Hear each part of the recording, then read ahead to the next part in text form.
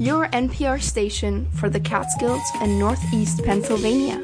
Radio Catskill, keeping you connected.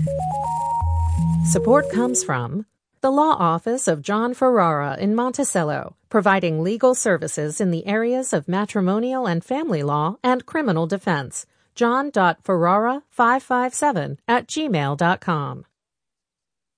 WJFF Jeffersonville. This is Radio Catskill. Good evening. Welcome to another edition of Let's Talk Vets. I'm your host, Staff Sergeant Doug Sandberg.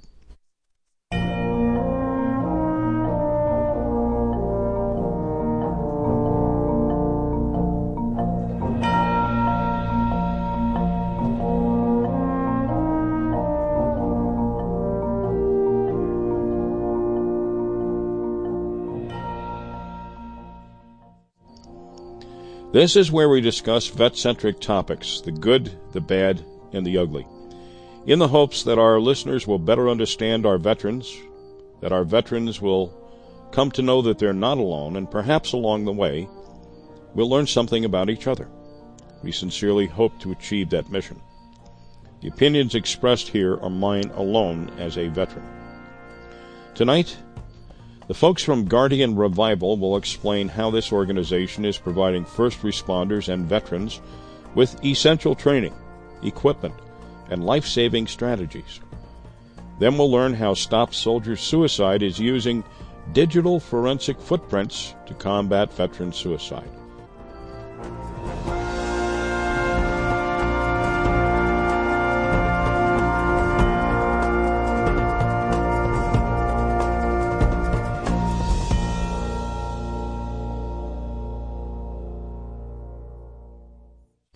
But first, here are some dates to remember this month.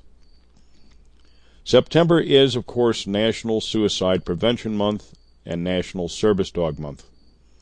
Labor Day was the first Monday of September, and VJ Day, Victory over Japan, World War II, September 2nd.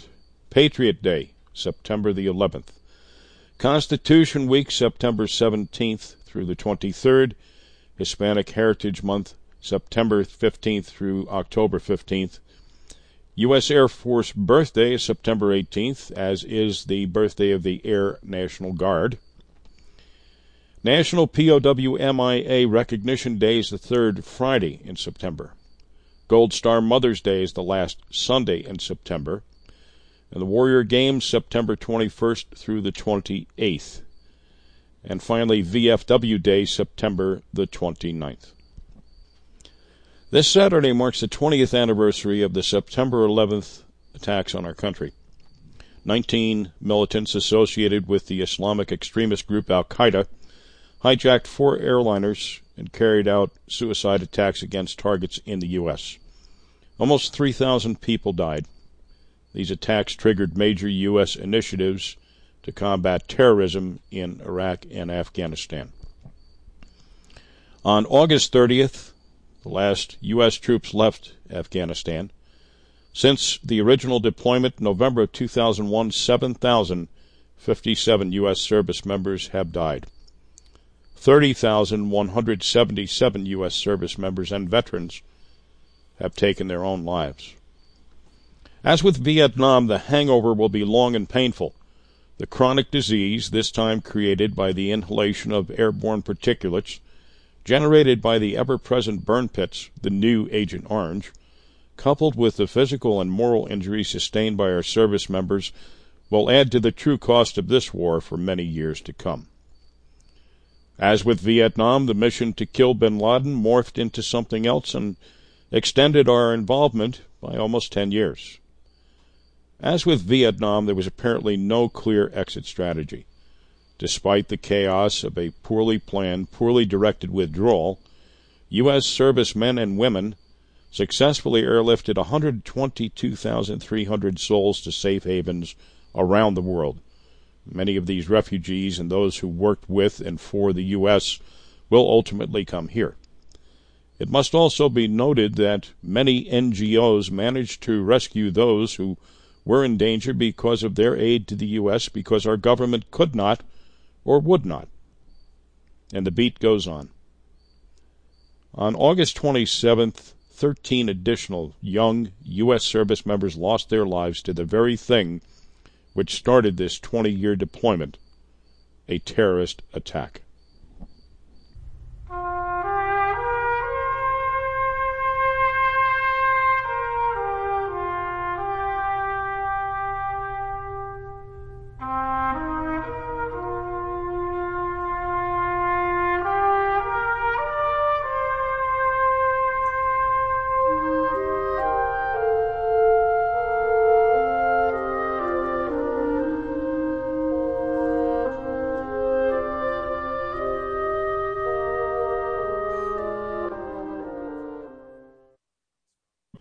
When an aircraft crashes, the flight recorder often provides forensic information about the cause.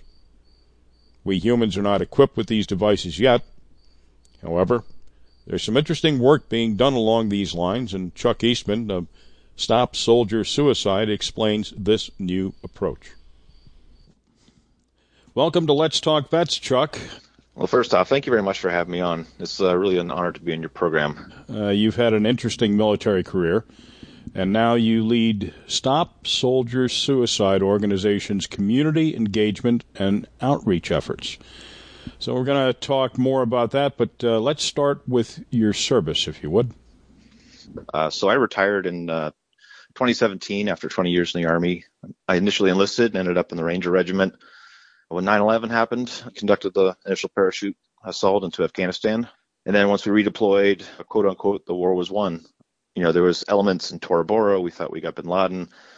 And we thought that most of the fighting was behind us. So when a job opened up at JSOC, or Joint Special Operations Command, to be the driver and do personal security overseas, I jumped at it because it sounded like it'd be fun. Well, obviously, 2002 was not the end of the Global War on Terror. So after my time at JSOC, I applied to flight school, where I flew the AH-64 Delta Apache. I did a 15-month tour in Iraq, flying the Apache, was part of the Battle of Sadr City. And then upon my return, I assessed and was selected to fly AH-6 Little Birds, 160th SOAR. I was an instructor pilot, I was fully mission qualified, and a battalion safety officer. And at the end of the day, I retired with 17 combat deployments, and I was ready to get out and watch my son grow. What was your rank when you got out, Chuck? I was a CW3. Warrant officer, right? Correct. Okay. Interesting. Yeah, sounds like there's a book there somewhere, too. My wife already wrote one. Okay. For her. So Stop Soldier Suicide, and according to your website, it's not just another veterans service organization. So walk us through the traditional approach by most service organizations and talk a little bit about what's different about the organization that you work for. Sure. So by saying we're not just another veteran service organization, we're in no way belittling what other VSOs do to support veterans. But many of them lack concrete examples or data showing that what they're doing is contributing to suicide prevention or saving lives. So many other VSOs wait for the veteran to come to them for help. They do get-togethers, they do events, but sometimes the veterans most in need aren't going. So we go knocking on their doors with digital advertising and marketing that are normally found in, a for-profit organization. So from intake to completion of our services, we track the data through an evidence-based wraparound case management model that has proven quantitative data. As an example, just in the first 90 days that a veteran will be a client of ours, we have data that reflects on average a 27% reduction in suicide risk and a 72% increase in personal wellness index. And those are just two of the metrics that we keep track of. So how is Stop Soldier Suicide different? So from all that we know, no other organization is approaching veteran suicide prevention the way Stop Soldier Suicide is. Our service delivery model was custom built 3 years ago. It was derived from our scientific advisory committee's guidance. And we spent the first couple of years doing a proof of concept, which brings us to where we are today. Combine our service delivery model with our cutting edge data that we're utilizing for our black box project. And with all humility, there really are no other organizations out there like Stop Soldier Suicide. Depending on how the veteran reaches out to Stop Soldier Suicide, the veteran will speak with a wellness coordinator within 24 business hours. So during that initial call, the wellness coordinator will assign a risk level for their suicide risk. If it's a low risk, we revert back to the resource and referral model we were built upon 11 years ago. and provide them resources that may help them get back on track. However, if it's deemed that they're a medium-risk client or a high-risk client, the wellness coordinator will discuss with the client a crisis response plan to address lethal means access. In subsequent calls, depending on the risk, that may be 1 or 2 times a week. The wellness coordinator will work with the client to manage their suicide risk and address what factors put them at that increased risk. So at the end of the risk management cycle, we have a team of certified life coaches that are ready to help the client get back on their feet. For medium and high-risk clients, the expectation is that they'll remain a client for up to 2 years, longer if necessary. And at all times, we're 100% confidential, 100% free, and will serve any and all veterans, regardless of discharge status, period served, or even combat experience. You have a number of elements that make up what you call your true north, beginning with your culture. Right. Our CEO last year made a very deliberate effort to put together the team that everybody wants to work with. So culture was one of those big ticket items. Like if you look at Netflix as an example, they have a unique, they're well known for their culture. So we've developed our own culture. So like Magnetic North, that kind of shifts over time. But True North, it points to the North Pole and it'll never change. So we established our True North, and it's a program of standard setting characteristics to which we hold ourselves and our teammates accountable. Next is service. So we refined a holistic, data-driven model that is equally accessible to all veterans and service members with a 24/7 coverage through multiple channels. Next is clients.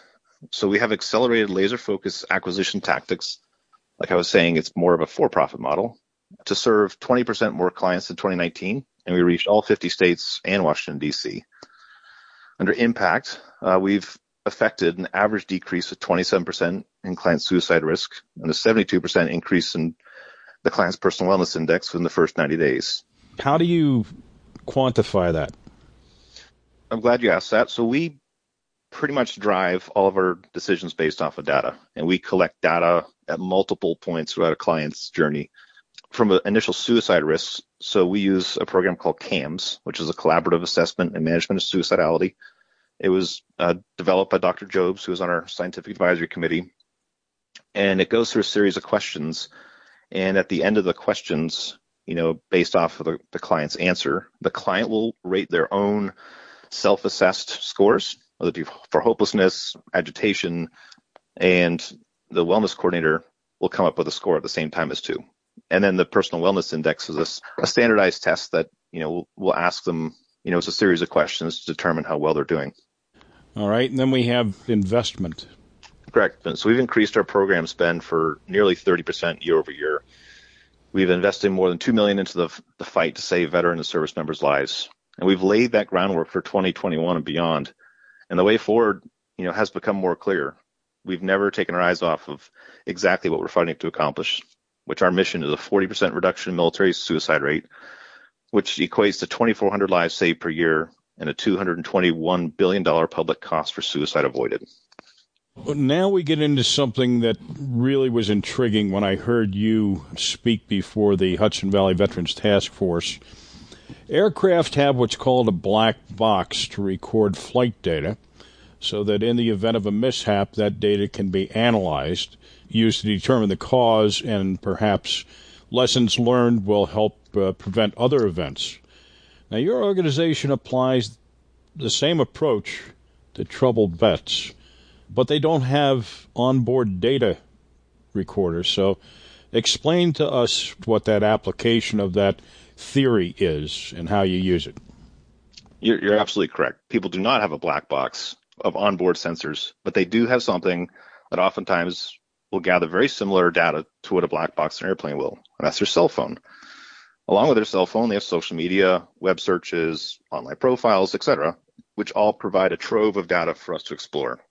So everyone has a known outward-facing social media persona, whether it be on email, address, phone numbers, usernames, and people also sometimes have an unknown social media, which is an inward-facing persona, whether that be unknown social media accounts, blog presence, or some of their gaming activity.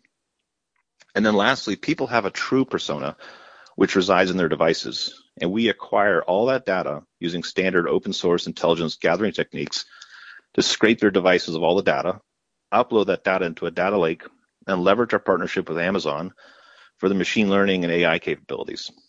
Additionally, we use sentiment analysis for their texts, messages, emails, and any other outbound communication to determine where and when they were having a good day or a bad day, because their phones track their location. And what they're sending in the text message, we can apply that to sentiment analysis and determine if they're having a good or a bad day. So much like a black box captures the final events leading to an aircraft accident, our hope is to recreate the final seconds, minutes, weeks, months, and year of their life. And much like how the aircraft black box changed aviation safety in the 1950s, our hopes are that we get a better picture of what may lead up to a suicide, hopefully identify trends and patterns, and apply that knowledge to a broader suicide prevention model at a national level. Now, in order to do this, of course, the reality is that the veteran has succeeded in his quest to end his life or her life, and you now go about trying to acquire the black box, so to speak, the cell phone, the tablet, the laptop. You have to go to the family. How do you do that? That's got to be really, really tough. It is really, really tough. It was something that I knew in the periphery would be tough, but you don't realize it until you do it, that it is really tough. Talking with the families about this opportunity, it's a delicate balance of compassionate listening and assessing their readiness to move forward with us. It starts with the building a relationship, and that's meeting them where they are. You have to really listen to the language they're using and try to match that. You go into these conversations knowing that these families desperately miss their person. So our job is to keep that person's legacy alive.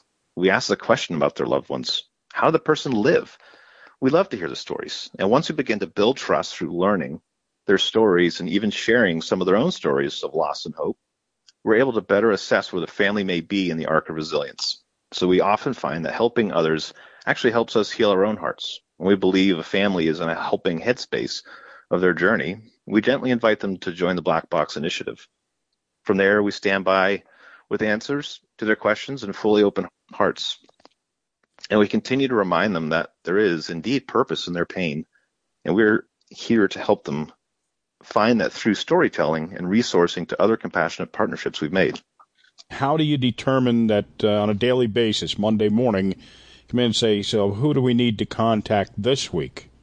Right. So we have, in sales terminology, there's a pipeline, and we identify based off a series of factors. So ideally, the death would have been within the past 2 years, because that means the data is freshest. Ideally, they need a device, so at least a cell phone. But it's even better if there's a cell phone, a tablet, a laptop. And then that's really the main criteria for the devices themselves. We'll kind of rack and stack based off of date and then, level of interest. There's some families that say no thank you right up front. And there's some families that realize this is an opportunity to prevent other families from having to answer that question of why. So it really varies from family to family. All right. We're dealing mainly so far with folks that have succeeded in their goal of ending their life for a whole myriad of reasons and very complex reasons. But I've talked to a number of folks, and a few of them were veterans that had suicidal ideation, but for whatever reason or circumstance, they did not succeed. Would it be of any value to do the same type of data mining of their devices? Sure. So, any and all data is helpful, but to have the most refined data, it's best coming from the families of the veteran that did succeed. Now, we do utilize veterans that have attempted before, and that's developed some of the keyword analytics to figure out what their pain points were, and then what can we do to help alleviate that pain. So we definitely do interact with attempt survivors for getting a better picture on who we're trying to capture and how can we best serve them.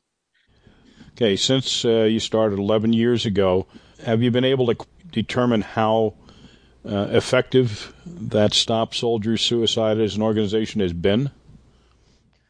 So the impact is really easy to assess by interviewing prior and existing clients. We've had multiple clients say, quote, "I wouldn't be here alive without Stop Soldier Suicide." And that's not uncommon to hear from them. And being the data-driven organization that we are, we also use the data to quantify our progress and successes over time. Like within the past year, we hired a data scientist who took existing data of known risk factors for suicide, applied those same risk factors to our existing clients and a subset of prior clients, and by an algorithm she developed, we can quantifiably say that we have saved 205 lives in 2020 and are on track to save 300 in 2021. Okay, and these algorithms and metrics are used by your own staff, correct? Correct. They're used by our staff. They are all evidence-based data points. So like if there's an issue of substance use, that is an X percentage higher risk of suicide. Or if there's sexual abuse, there's an X increase at risk of suicide. So yes. Okay, now in order to save more vets, program's going to have to be larger, and I would imagine that you would want this concept to be adopted by the mental health community at large, possibly the VA. Is that on the horizon? Absolutely. So I've reached out to several different VAs, and as every veteran knows, every VA is different than the other. Some have been very supportive, like the VA in New York City. Others think they have the problem figured out, but I point to the numbers and say, well, there's still a problem in the veteran space for suicide. But we've received an immense amount of support from the mental health community because nobody else is using our model. Our proven efficacy and focus on data has set us apart and able to prove that what we're doing works. We're currently working with a couple healthcare systems to pilot a referral framework and are very hopeful that we continue to expand our services. And to your point, we are looking to continue to expand nationally. Outside of the framework of mental health, will this ever be to the point where, say, a veteran service office professional is talking to a vet and can recognize signposts that could be used by other than mental health people to alert them to a problem, to get somebody the help that they need, even though they're not clinicians? I really hope so. I mean, stigma was one of the main problems. This is my own personal opinion. But the stigma surrounding suicide, just the word suicide, is one of the bigger problems that we face. If we could just reach more people and say, it's okay to not be okay, and go get the help that you need. I mean, if you had cancer, you would go to a doctor, and you'd get treated for cancer. So it's no different for the mental health challenges. Some are unique that veterans have, but being able to communicate with them that there is help out there. And, if there's any concerns for us, it's free. There's no reporting to chain of command. There's no reporting to security clearances.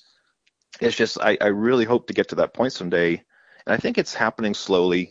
I think there's some key voices on, social media that are saying, I raised my hand and I went and got help, and that's okay. And that's ultimately my goal of where I want it to be at some point. It would be great if you could get before Congress and talk about this concept. It would be very helpful. And there are some initiatives we're working on right now. I can't get into a ton of details, but our CEO is speaking with key individuals about, an initiative and some things we're learning, the more clients we're interacting with and the deeper we're drilling down, we're learning some interesting facts about the veterans that we work with. So hopefully you'll hear more about that in the future. Okay. Before we wrap this up, do you have any closing thought you'd like to pass on? I guess the most important thing is if I can pass along how people can learn more about Stop Soldier Suicide. One of our main social media platforms is Facebook. We do a lot of fundraising through Facebook. If your listeners are Facebook users, if they could follow Stop Soldier Suicide, they can get all the current information there for challenges. Or they can visit www.stopsoldiersuicide.org.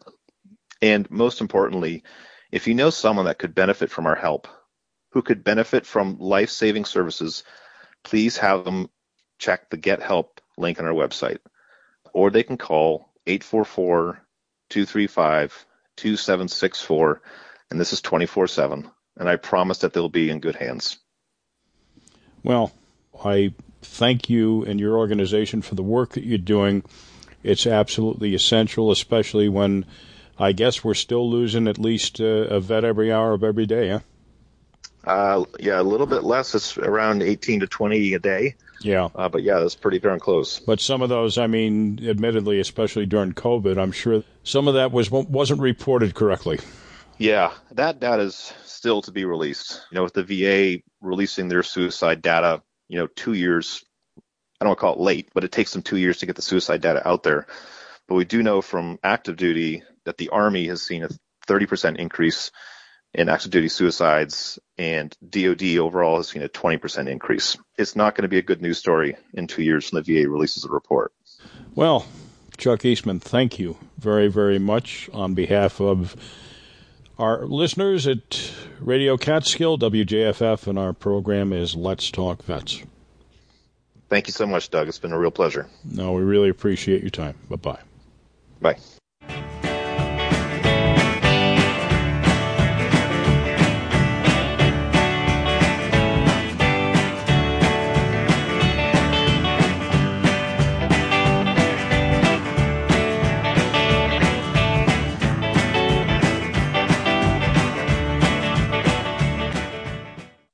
You're listening to Let's Talk Vets on Radio Catskill, WJFF. I'm your host, Staff Sergeant Doug Sandberg. Guardian Revival is a New York State 501c3 not-for-profit providing support to first responders, the armed forces, and our veteran communities. They raise money to fund training opportunities, equipment, and other resources for law enforcement and military service members, emergency medical services, and other first responders. Donations also fund veterans programs, which provide support and resources to both military and first responder veterans. Alex Othamer is a former Navy SEAL and co-founder and executive director of Guardian Revival, and Aaron Leonard is a career Army officer who now heads up their outdoor adventure program for veterans and first responders. Gentlemen, welcome to Let's Talk Vets. Thanks for having me on. I appreciate it. Thanks for having us, Doug. So, Alex, we're going to start with you. Let's start by reviewing your service for us, if you would. Sure thing. So I graduated from Carmel High School and went to the Merchant Marine Academy for 4 years, played football there, ran track, and then decided to commission into the Navy, and I went right to BUDS to be a SEAL. Was in BUDS Class 304, went straight through, thankfully, without an injury or any setbacks, which is a rarity, and I'm very grateful for. And then went right into the teams, served on SEAL Team 4 and then Special Boat Team 22, and just got out last year in April. So how many years of service altogether? A little under 8 years. I had a little bit of time in the reserves, and then I totally separated this past year. Okay, and since you've separated, you've been busy. You are the executive director of an organization called the Guardian Revival. And I'd like to start with a brief 10,000-foot view, and then we're going to drill down a little bit. Awesome. Yeah. So when I got out, actually before I officially separated from the military, I did a internship program called the Skills Bridge, and that gives service members an opportunity to play around in the corporate world in the private sector a little bit before they're entirely separated. So October of 2019, I started that program. And as soon as I stepped out, I co-founded Guardian Revival with a close friend of mine, Chris Watkins, who I went to high school with. And we've been running ever since with it. So a little under 2 years. We have really two parts of our organization. The first half is our veterans programs, which service both first responder and military veterans. And those two programs being Boots and Paws, which is our working dog program, and then another Summit, which is an outdoor adventure and education program where we take veterans out on hikes, backpacking trips, and other outings. The other side of our organization consists of things called micro missions, and they're just focused lines of effort where we raise money and provide training and equipment to first responders. Okay, well, I'd really like to start with the micro missions, but I have to ask you, so what was it in this transitional program that you took that pointed you in this direction? Great question. And I'd say as soon as I touched ground back in the civilian world and started dialing back into politics a little bit and kind of getting a clearer picture of what's going on the ground outside of the military, I realized quickly that our veterans, number one, need more support when it comes to mental health, especially the first responder communities. They're completely underserved. And then two, and related to our micro missions, there seemed to be this overwhelming movement of people in our country that aren't understanding the importance of first responders and their ability to perform and maintain safety and security in our communities. So in short, I realized that we actually need to provide more training and equipment to these individuals, or what we like to call guardians, because if we want a more safe and secure future, for generation and generation to come, we have to invest more into these people. And I have to say that reading this kind of took me by surprise, because some of the stuff we're going to talk about, I thought would be a given in any first responder organization, the police, the firefighters, and what have you, but they're not. And it's actually touching veterans on a couple of levels. Number one is a lot of veterans end up first responders, right? And number two is that sometimes, unfortunately, veterans are the subject for the first response. So being able to better equip these organizations to immediately supply, I guess we'll call it advanced first aid, to stabilize, provide some degree of triage before the EMTs arrive or the official first responders get there, is a great idea. Yeah, no, and you bring up a lot of good points, and the micro mission you're speaking about specifically is Apollo, which is, as you said, providing trauma training and equipment for law enforcement specifically, as you alluded to, the fact that they're often the first responders at the scene of an event before EMS gets there. So yes, an important area that we felt like we needed to address almost immediately, one of our first micro missions. So give us a hypothetical that the Apollo mission would definitely make a difference.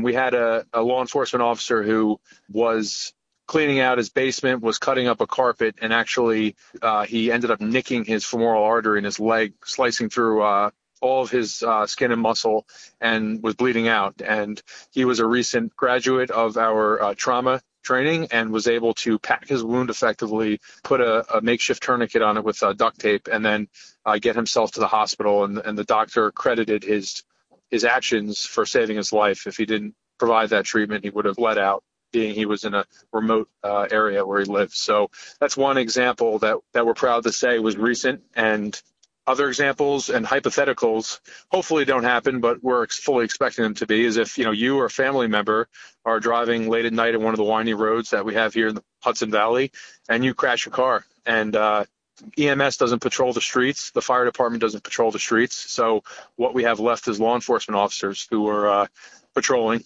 and they're going to be the first ones showing up to the scene. You have a compound fracture, some other sort of bleed, they're going to be able to stop that, prevent you from bleeding out, and then get you to the next echelon of care. Okay, so what is the training that's involved, and what is the equipment that you supply to law enforcement and firefighters, presumably? And how do they become aware of this? I mean, how are you touching base? How are you getting participation and buy-in from these agencies? To answer the first question, we partner with, for-profit organizations to actually provide the training and equipment. So Guardian does not do the training. We just partner with other organizations and get either pro bono or discounted services. So we work with an organization called Medicine in Bad Places, who's founded and operated by a NYPD Emergency Service Unit guy. His name's Sean Solar. And he provides the training as close as you can get to real world training with Hollywood dummies that bleed, breathe, go to the bathroom. And then, there's some classroom involved. It's a full 8-hour day. And then at the end of it, we give the participants a trauma medical kit, or what we call in the military a blowout kit, which has your essential equipment to stop a bleed or to prevent, further cascading of some traumatic injury that you're dealing with.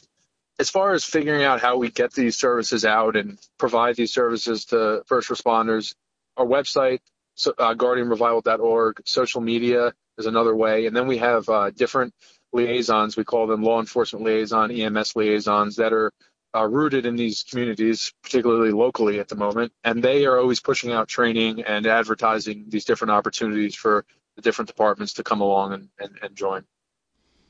Okay. And moving on to the second program called Titan. And I never thought about this either, health and wellness training for first responders. So as first responders are subjected to what they're subjected to and the performance of their duties, I mean, they're subject to the same type of psychological injuries as our veterans are in wartime or in a war theater, and also the natural effects of aging and the weird hours and prolonged hours they work. So let's talk about those programs and how those are helping people in these responder communities to stay alert and stay active and stay healthy.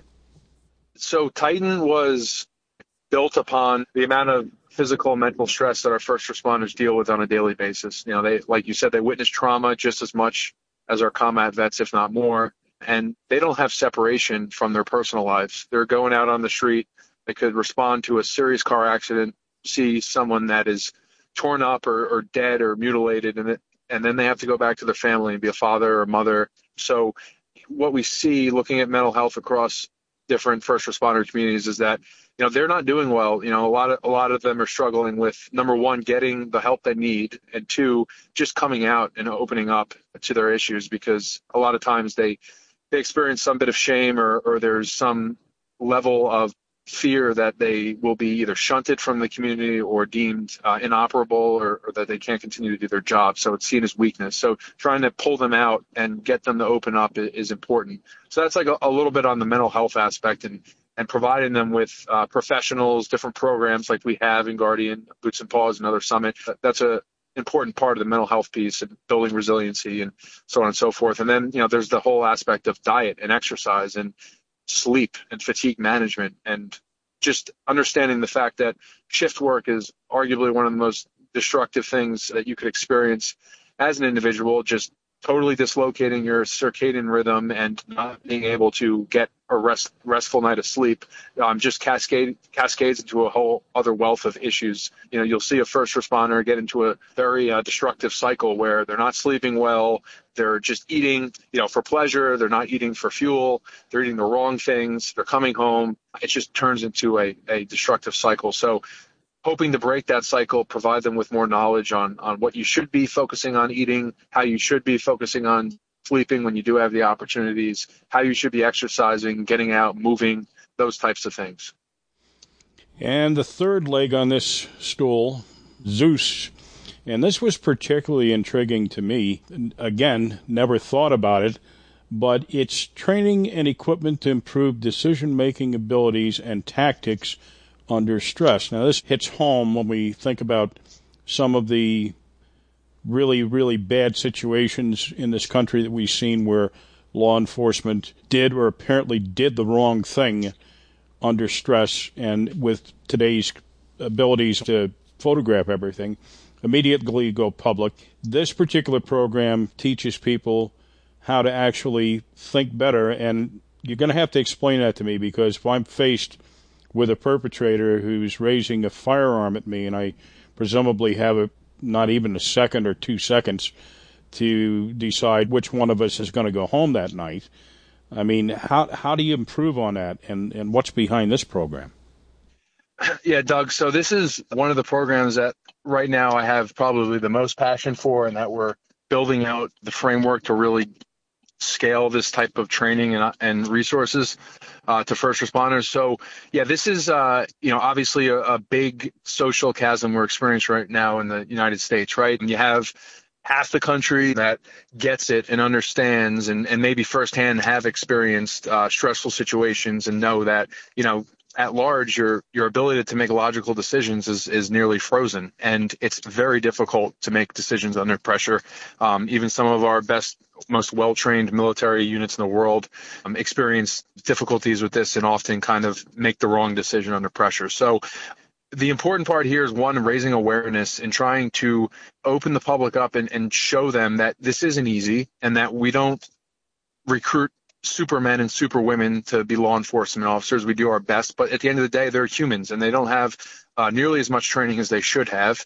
And this isn't necessarily their fault. And you can't generalize a couple instances and say that nearly 1 million law enforcement officers are doing the wrong thing and they're bad people. That's ignorance. So what we want to do here, number one, is, again, try to show the public that this is not an easy job, and we need more training and more resources to get these law enforcement officers making better decisions under pressure. And then two, actually providing scalable resources and training to help them. And what that looks like right now and what we're working on is getting professionals that all they do is use lethal and non-lethal means of use of force to come in and show better ways to make decisions on the streets. A little bit of a psychological play where you might be doing breathing exercises or some form of mindfulness before you step out of your vehicle to go to a traffic stop when, you could be pulling over a gang member or, an elderly woman. So we really want to make sure that they're having near real world repetitions at what they're doing. So that could look like getting them in virtual augmented reality simulator where they can make decisions and make calls under heightened levels of stress that we can induce through artificial ways. Another way might be getting them on the range more and shooting their weapons more and using technology that has come out that gives them the ability to shoot or not shoot or deploy their taser or not deploy their taser with some heightened levels of stress, before they actually step out onto the street in the real world. Probably more prominent in larger agencies like the state police versus the town I live in, the Port Jervis City Police. Correct. Varying on the department, jurisdiction, you said it. Resources and training opportunities and even just culture varies from department to department. With that being said, what we want to do is augment budgets and help towns, municipalities, at the state level if possible to get them more training opportunities at no cost, right? So that's the whole idea.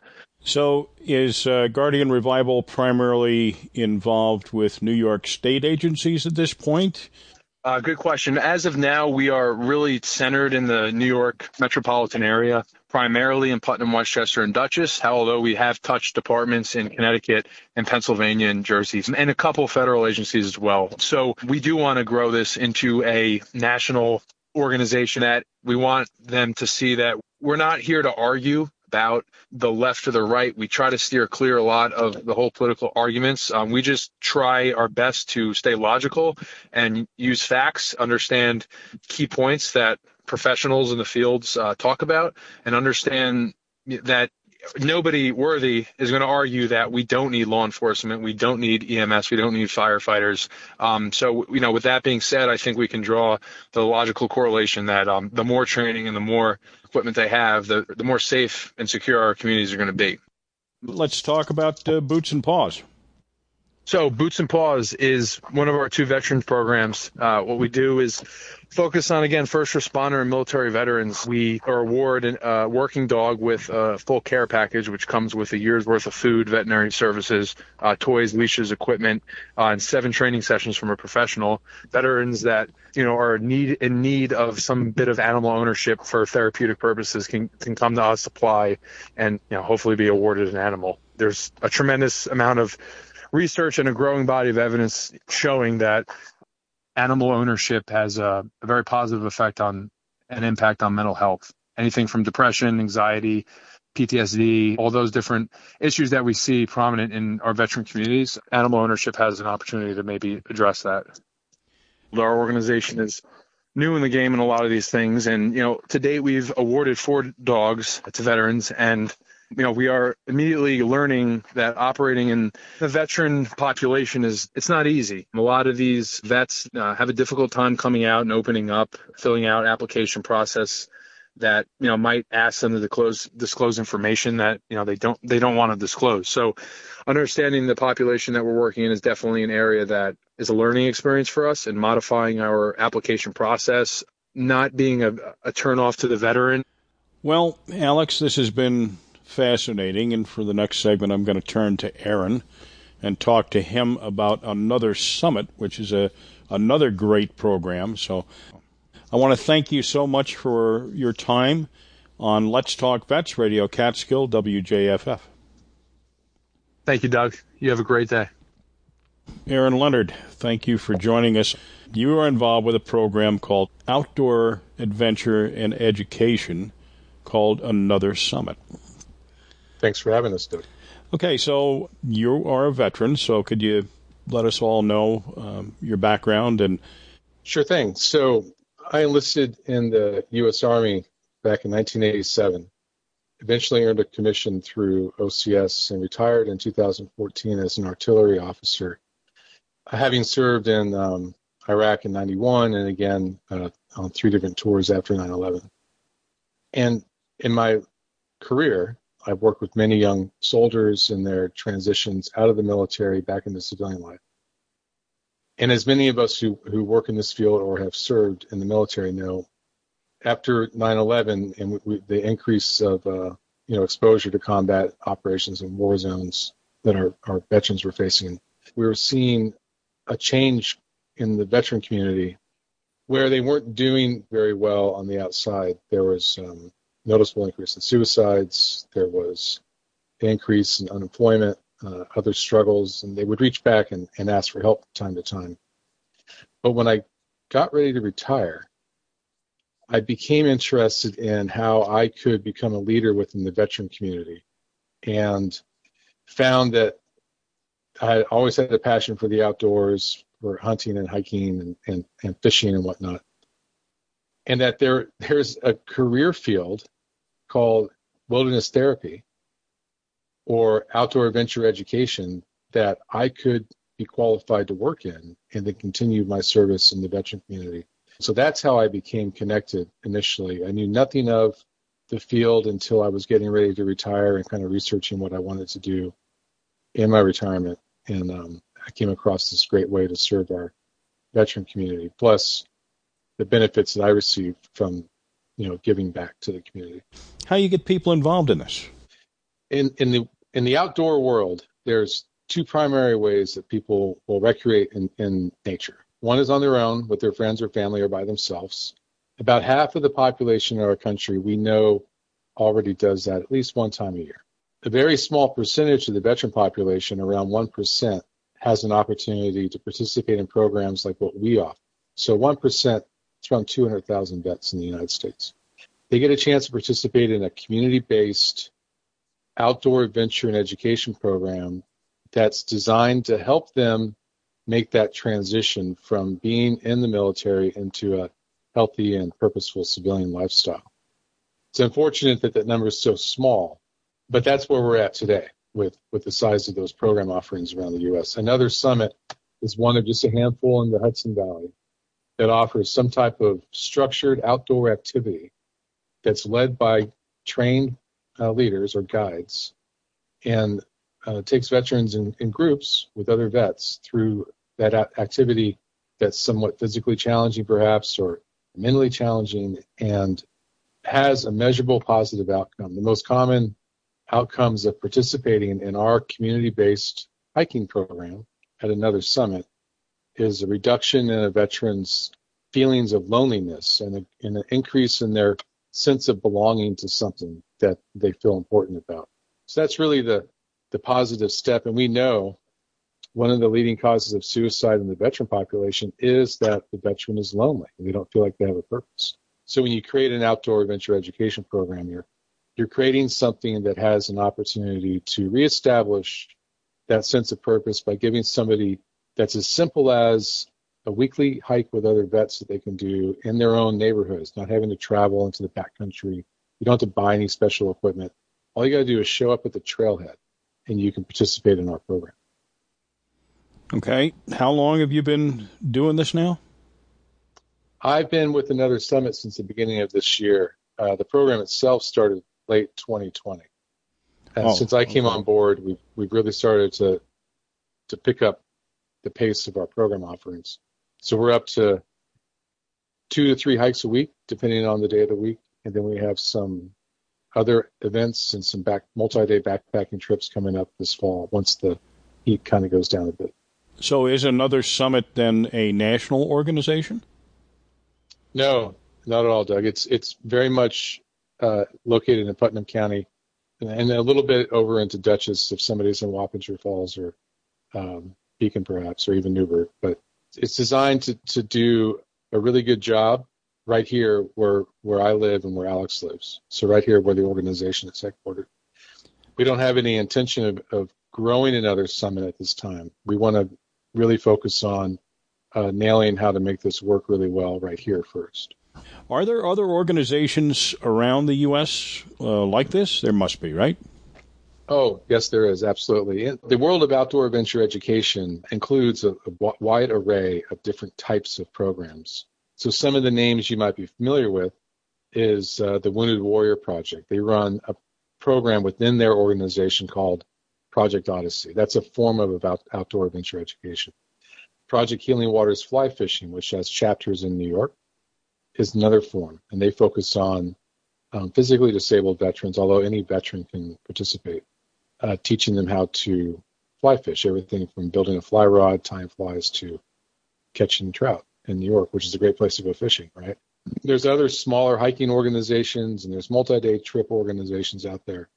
Outward Bound for Veterans, for example, offers a national opportunity for about 600 veterans a year to participate in these world-class week-long expeditions. Every program that we partner with, or that I've partnered with over the past 8 years of my career in this field, has had a mix of success depending on locality and their program models, but overall they tend to be pretty effective for those veterans who have the opportunity to participate. Once again, the number of programs like ours that are available is very small compared to the size of the population, and we're only, as a field across the United States, able to serve about 1% of the entire veteran population, which is about 200,000. We hope to see that change in the near future with some legislation that's come out of the feds. Okay, and what is that legislation? So last year, President Trump signed the Accelerating Veterans Recovery Outdoors Act, which is telling the Department of Veterans Affairs to examine how to incorporate outdoor programming within the VA system. And to do that, it's what's known as a study bill. They have to wait until the pandemic is over. So we're currently under a national emergency. So when that ends, within 18 months, they can form a task force, and then a year later they can submit a report. So we're still years away, even though the bill was unanimously passed through both houses of our Congress. It's still going to take another few years before it actually goes into effect. Within a few years, or as soon as that report comes back from the task force, the VA will begin incorporating outdoor programming within their system. So we could see the creation of an outdoor program offering through the VA that could actually support serving 5-10% of the population. So much greater numbers of veterans having that opportunity to get outside. So where do you get your other leaders? Where do they come from, and how do you get them involved? There is a way to be certified in this country as an outdoor leader. Different organizations provide certifications. We have created a certification process for outdoor leaders at another summit. When veterans participate with us, if they have interest in becoming certified by another summit as an outdoor leader, then we provide that training to them. So I want to thank you for your efforts, and I want to thank you for your service, sir, and thank you for participating in Let's Talk Vets on Radio Catskill. Thank you, Doug. Appreciate being on. Thank you, Doug. You have a great day. Our thanks this evening to Chuck Eastman, Executive Director, Stop Soldiers Suicide, Alex Othmer, former Navy SEAL, co-founder and Executive Director of Guardian Revival, and Aaron Leonard, Career Army Officer and leader of the Outdoor Adventure Program at Guardian Revival. And, of course, to you for joining us once again. Please let your friends know about this program and share with us your comments and suggestions for future shows. Also, send us your upcoming events so we can talk about them on the air. You can drop us an email at vets@wjffradio.org.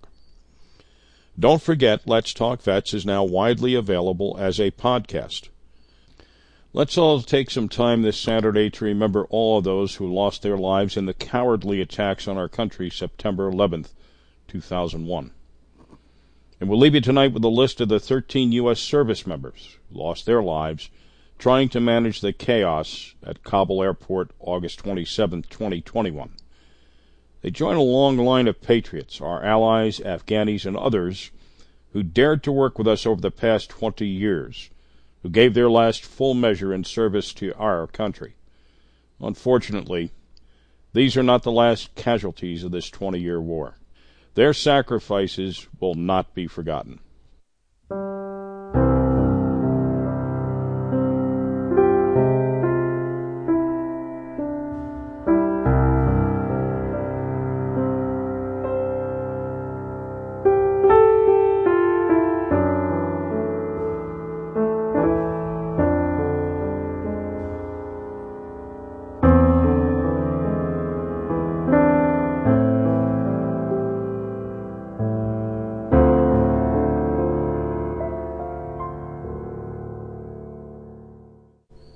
Marine Corps Staff Sergeant Darren T. Hooper, 31 years old, Salt Lake City, Utah. Marine Corps Sergeant Johanny Rosario Picardo, 25, of Lawrence, Massachusetts. Marine Corps Sergeant Nicole L. G., 23, Sacramento, California. Marine Corps Corporal Hunter Lopez, 22, Indio, California. Marine Corps Corporal Dagan W. Page, 23, of Omaha, Nebraska. Marine Corps Corporal Humberto A. Sanchez, 22, of Logansport, Indiana. Marine Corps Lance Corporal David L. Espinoza, 20, Rio Bravo, Texas.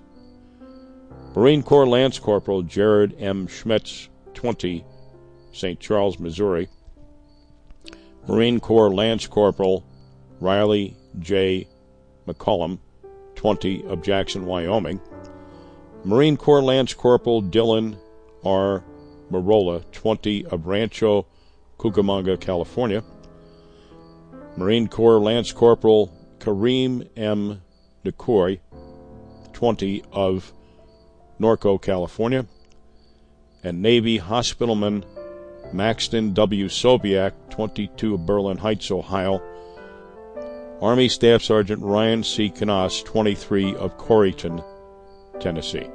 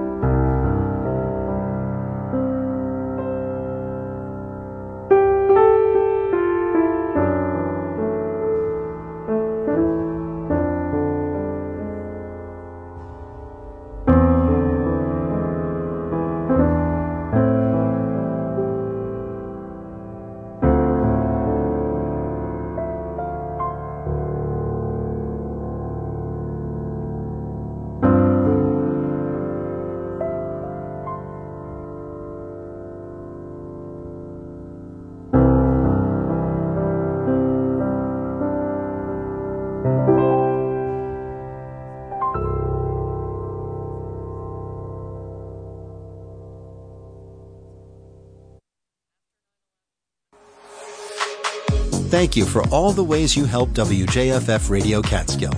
Your support sustains the news, music, and local voices that make up WJFF. It's only possible because of your generosity.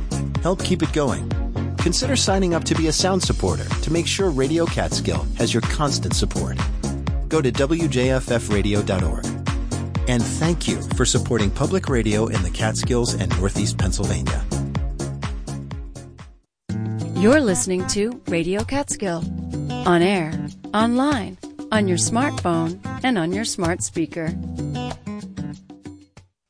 I'm Scott Simon. If you've raised children, you know the best way to address fear is with truthful information, calmly and comfortingly delivered. That's what NPR News always tries to do in times of crisis, too. That old car in your driveway can actually help us. By donating it to this station, you'll turn your car into more solid information brought to you by voices you trust. Here's how. Donate at WJFFradio.org. You're listening to Radio Catskill, public radio for the Catskills and Northeast Pennsylvania. WJFF Jeffersonville. On air, online, on your smartphone. Just download the WJFF app.